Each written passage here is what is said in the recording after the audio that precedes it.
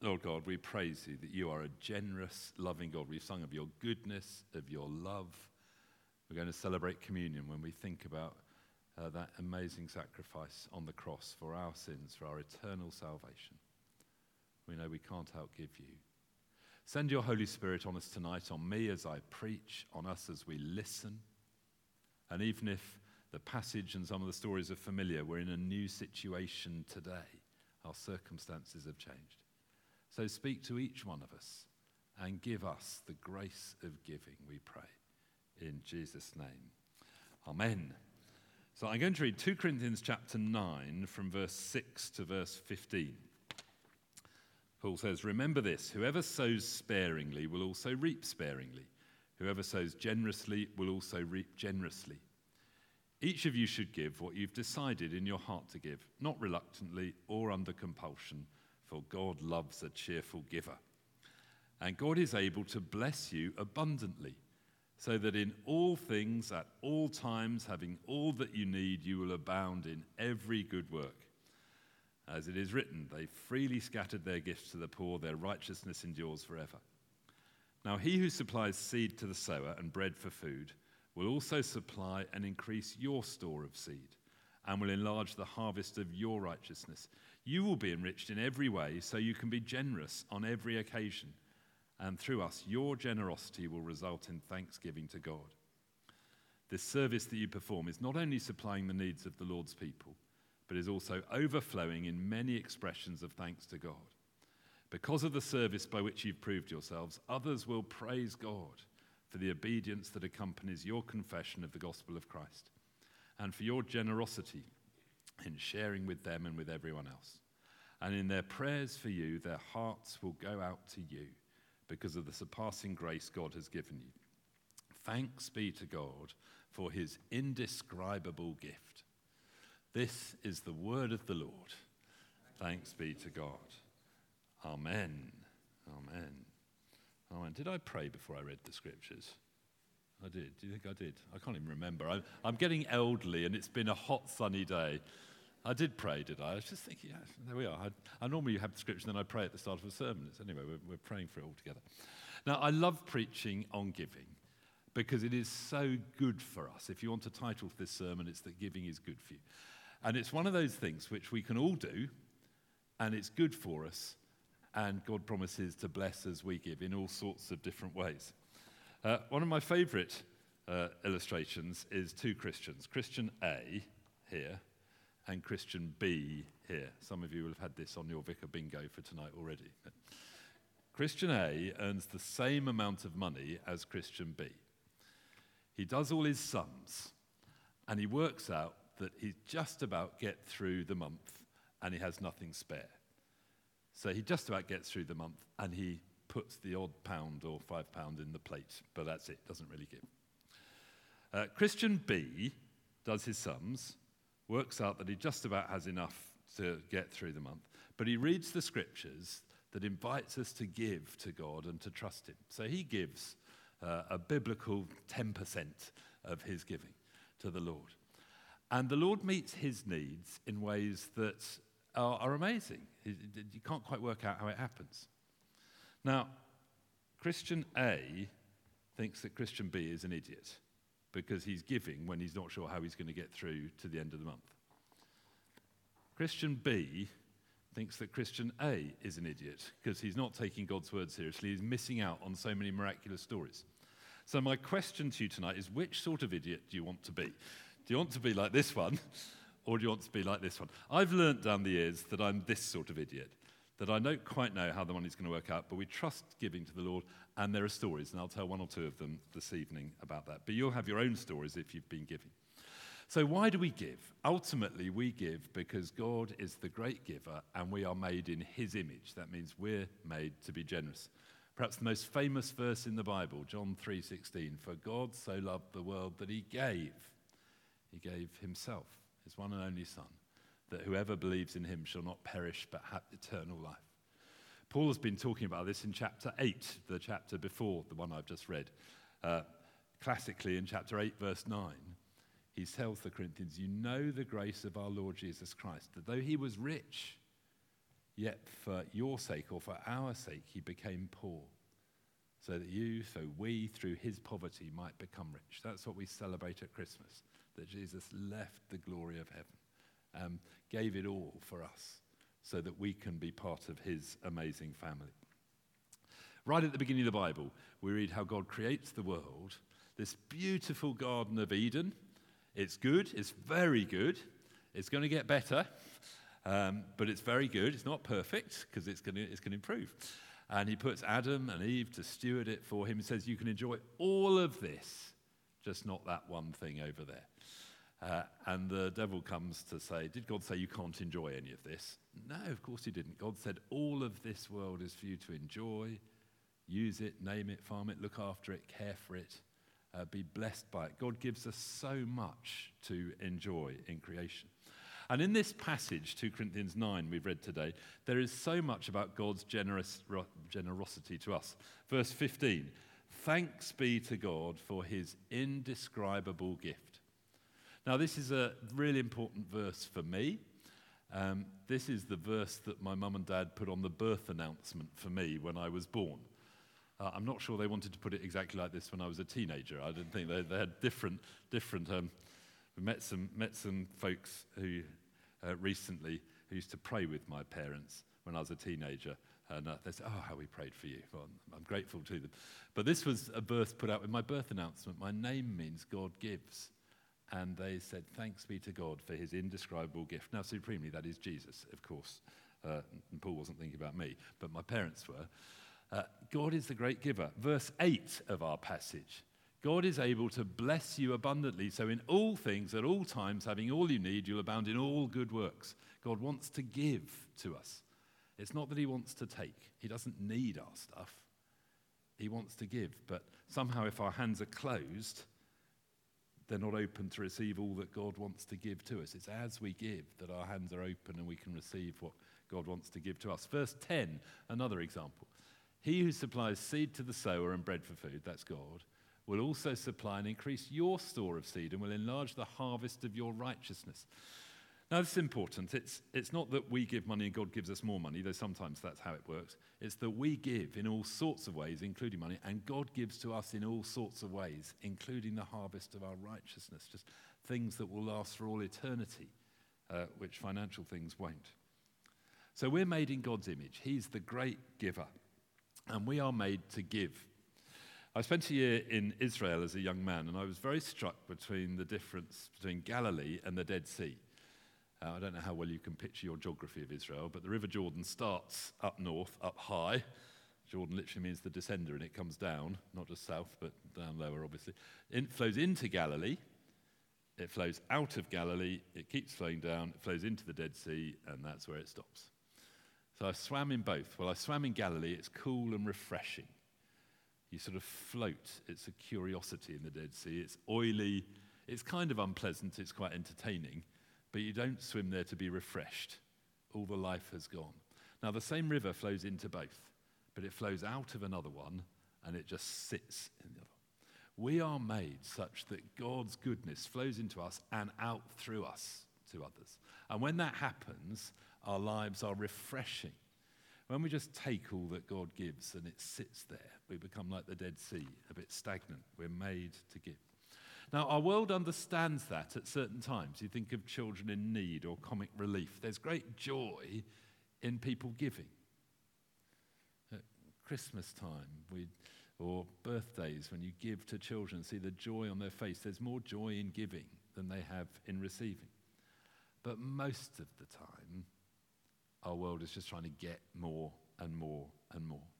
But Jesus said a person's life does not consist in the abundance of their possessions. We're going to leave it all behind. What matters is the person we've become. Have we become the person God's made us to be?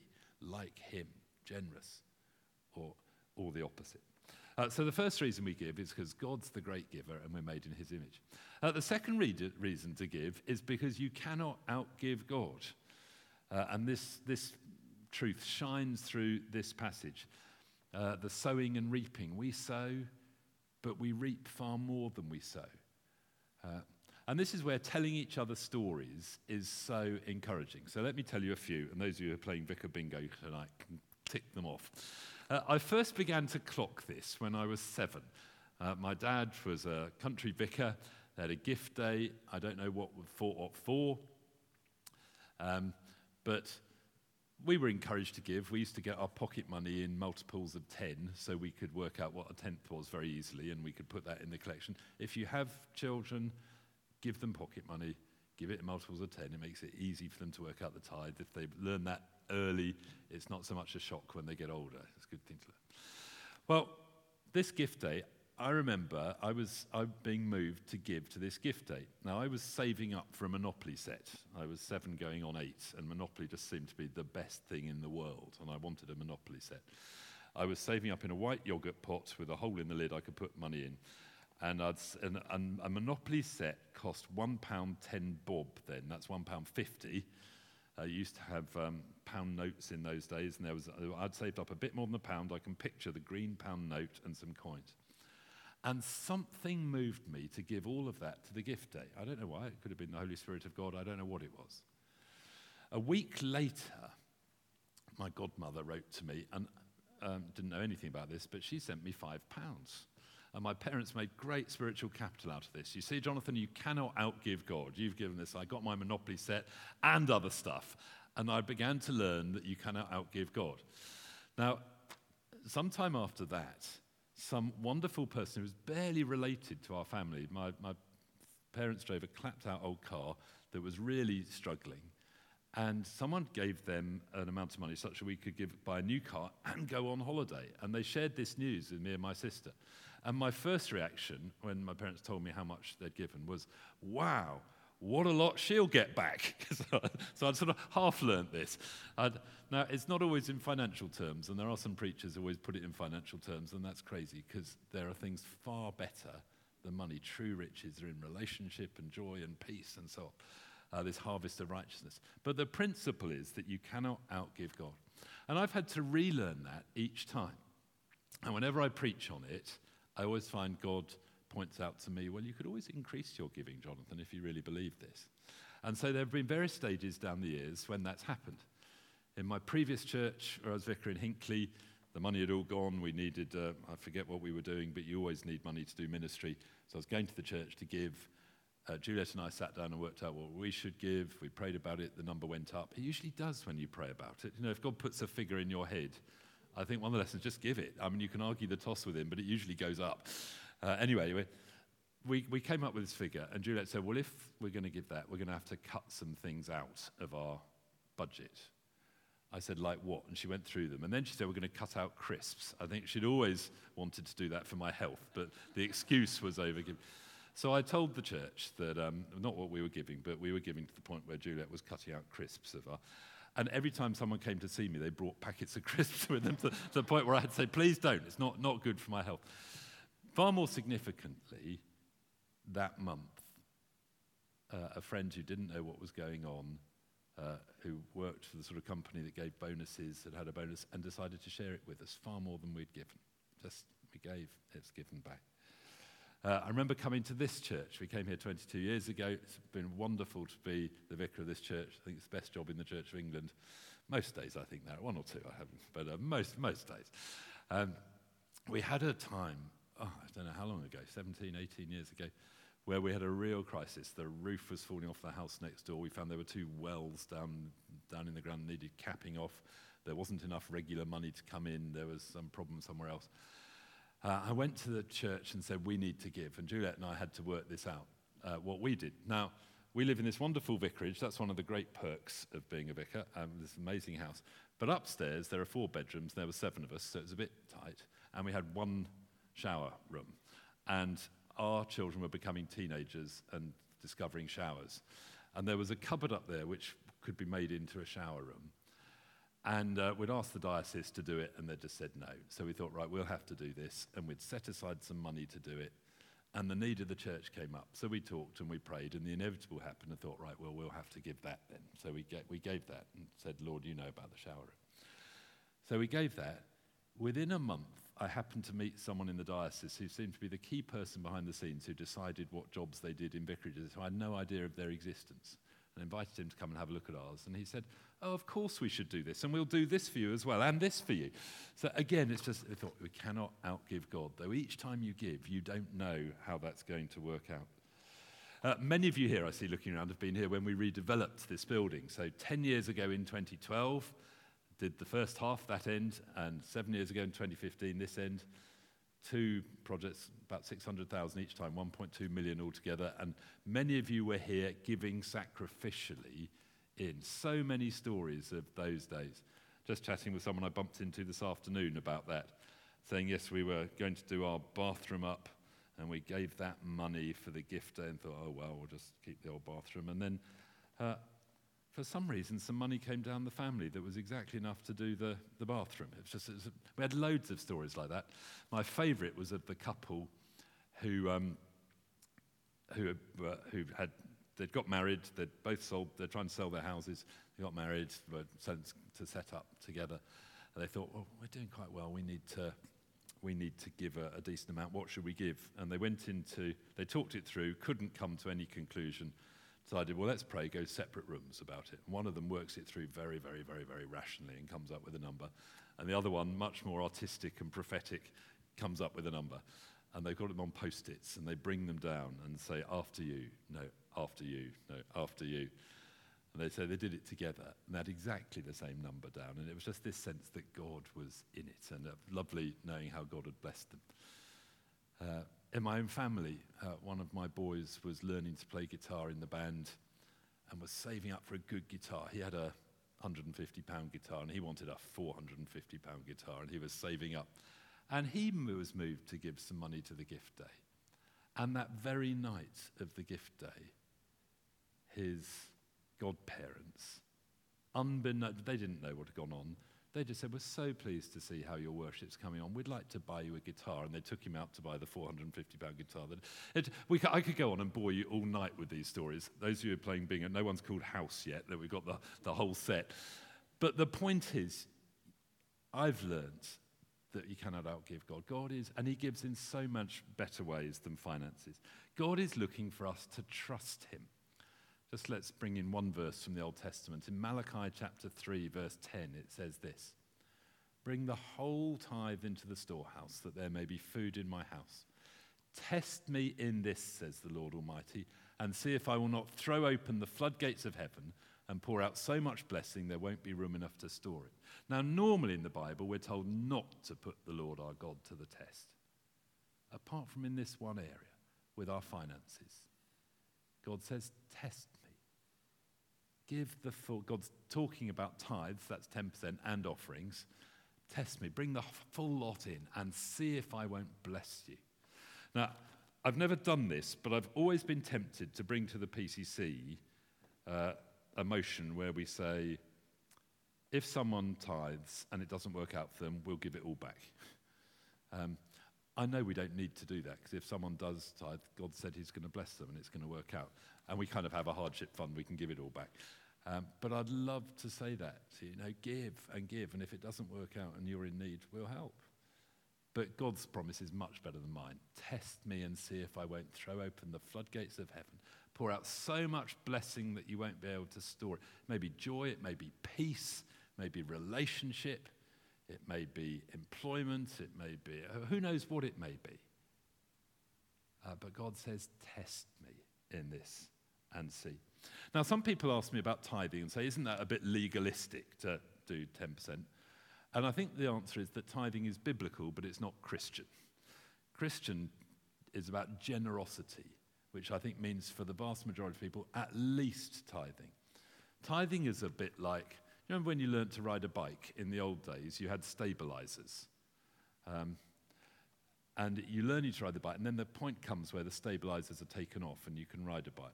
Now they seem to ride bikes without pedals to learn. It's a different sort of way. They're learning to get the balance a different way. But when most of us learned to ride bikes, we had stabilizers. And then we get good enough, the stabilizers get taken off. I think tithing is a bit like stabilizers. It's a kind of way of learning to give until we've got the hang of generous and sacrificial. And we're doing at least that. And then we can take that off and we don't we don't count it all up precisely. Because Christian giving in the New Testament is generous and sacrificial, and God loves to give. We cannot outgive God. That's what this whole passage is about. So we give because God is the great giver, and we cannot outgive him. So 3 ways in this passage about how we give. So first of all, verse 7. Each of you should give what you've decided in your heart to give, not reluctantly or under compulsion. So the first way we give is thoughtfully. You think it through. No one's making you give. There is freedom in this. So we think it through. Well, if Jesus is my Lord, then everything about me belongs to him. So it's all his anyway, really. And he's as concerned, if I'm giving 10%, with how I spend the 90%. Or some of you have learnt to go way beyond tithing. There was a season in our life where Juliet and I tried to increase the percentage of our giving by 1 each year, 10 to 11 to 12 to 13. And sometimes when our income's gone down, as it did when our children grew up and we lost all our tax credits, our percentage went up, even though our amount went down, as it were. But we think this through. Jesus is my Lord. It all belongs to him. Look at the promises of God. We look at the vision of the church. So the vision of this church has been to see Leamington change one life at a time. We've seen God grow it. We've needed to reorder the buildings. We could see what that was going to. Now it's a bit more intangible. We're being called to a wider mission to support other churches to help them get going. The giving we're giving is to really support the growth of the kingdom of God in other places as well as here. But we also have a hardship fund. And I'm really keen that people give into the hardship fund as well as the regular giving, so we have money to help people in need. It's been a wonderful privilege to give quite a lot to people in need, to a lot of people in need over the last few years because of the hardship fund. We're going to need that so much more over this next winter. So some of you, God will prompt to start giving regularly, some to give into the hardship fund. But you think it all through. You think about, well, what do I earn? What do I have? Think through the tax stuff. If you sign the gift aid declaration, we can reclaim the tax. So for every £100 you give, we get £25 back. Marvellous. Thank you very much to the government. That's really helpful. So for this church, which operates on about 600,000 a year, we're getting, I think, about 100,000 back in tax a year from the government. That's massively helpful. We now have a thing called the Parish Giving Scheme. There's details on the welcome desk at the back. If you haven't signed up for that, please do. It used to be that we had folks who worked a huge amount of work going through all the gift aids to reclaim the tax. The Parish Giving Scheme just does it automatically for us, and it's enormous help to our finance team. And if you earn regularly, the idea is that they take money out on the first of the month, the church gets it on the 10th, and we have the tax back by the end of the month, the whole way through. It's enormously helpful. If you can give by that, please do. If that doesn't work for you, you can still give by standing order, however that works. If you pay tax, we can claim it back. If you're a higher rate taxpayer, you claim back the extra tax. And you can claim that back over several years. Every time I say this, I'm not a higher rate taxpayer, so it doesn't apply to me, but I understand. Every time I say this, someone says, oh, I didn't know that. And they go and ask Andrew Rolls, our old treasurer, or Zach, our new one, how it works. And some people have claimed back 5 or 6 years' worth of extra tax and said, well, that was a sermon worth listening to. Thank you very much. So if that's you, there's extra you can claim back, and then you can give even more. If you're married, talk to your spouse about it. You do it thoughtfully. Think things through. And again, if you don't have enough, we have a hardship fund we'd love to give you. So we do it thoughtfully. Secondly, generously. Verse 6. Whoever sows sparingly will also reap sparingly. Whoever sows generously will also reap generously. So the theme of generosity runs through this. Let's give generously. Can I give a bit more? You can go the rational approach. You can go the prophetic approach. Lord, please put a number in my head. You can talk it through. It doesn't really matter. The point is you're giving proportionately and generously and sacrificially. And for all of us, there comes a point where we move from just giving a bit, the odd fiver on the plate, to giving generously and sacrificially. That jump is a significant jump. There'll be some of you tonight, God's calling to make that jump. for others, you'll know what's right for you. Now, God sees the heart. Jesus held up the widow with those 2 mites who gave a tiny amount of money, but it was everything she had. And in that sense, by giving everything, she gave more than anybody else. She gave as much as anybody can give. So it's all proportional. It can be out of your regular giving, but you may well have legacies come down, the family, in which case you might want to do a one-off thing. We read in Acts of people selling houses or fields or passing money on. If you've never made your will yet, please do your will. It's a blessing to those close to you if you've done that. But why not tithe your will to that? So Juliet and I are about to redo our wills. It'll be much the same thing. If I die first, it all goes to her. If she dies first, it all goes to me. But when we both go, 10% goes to church kingdom things before it goes on down to our kids. That's in there, and we just need to rejig that. But if you never thought about doing that, that would be a good thing to do. So we give thoughtfully, we give generously, and lastly, we give cheerfully, verse 7. For God loves a cheerful giver. Now, those playing Vicar Bingo know I'm going to do this one. The Greek word for cheerful is hilarion. So we give hilariously, great joy. We give with great joy, and there is more joy in giving than receiving. Now, if you don't want to give, don't give. It does not say God loves a miserable giver. If you think you're better off keeping it for yourself, keep it for yourself, and good luck to you. The truth is that we cannot outgive God. So I want to encourage you to give. We're emerging from COVID as a church. We praise God that we've been able to keep our heads above the water financially, but it is a little hairy looking forward, and we do need people. We need if you haven't given yet, everybody's counts. You may think, what's my little bit? What difference that's going to make? But it's a bit like snowflakes. If you take a whole lot of them together, it can stop the traffic, and we need everybody's into giving. I think it's probably about time I stopped and we prayed. So let me just come back to which sort of idiot do you want to be? Do you want to be this sort of idiot who doesn't take God's promises seriously, but's very careful with your budgeting and make sure you can pay your bills, but misses out on the whole adventure of faith?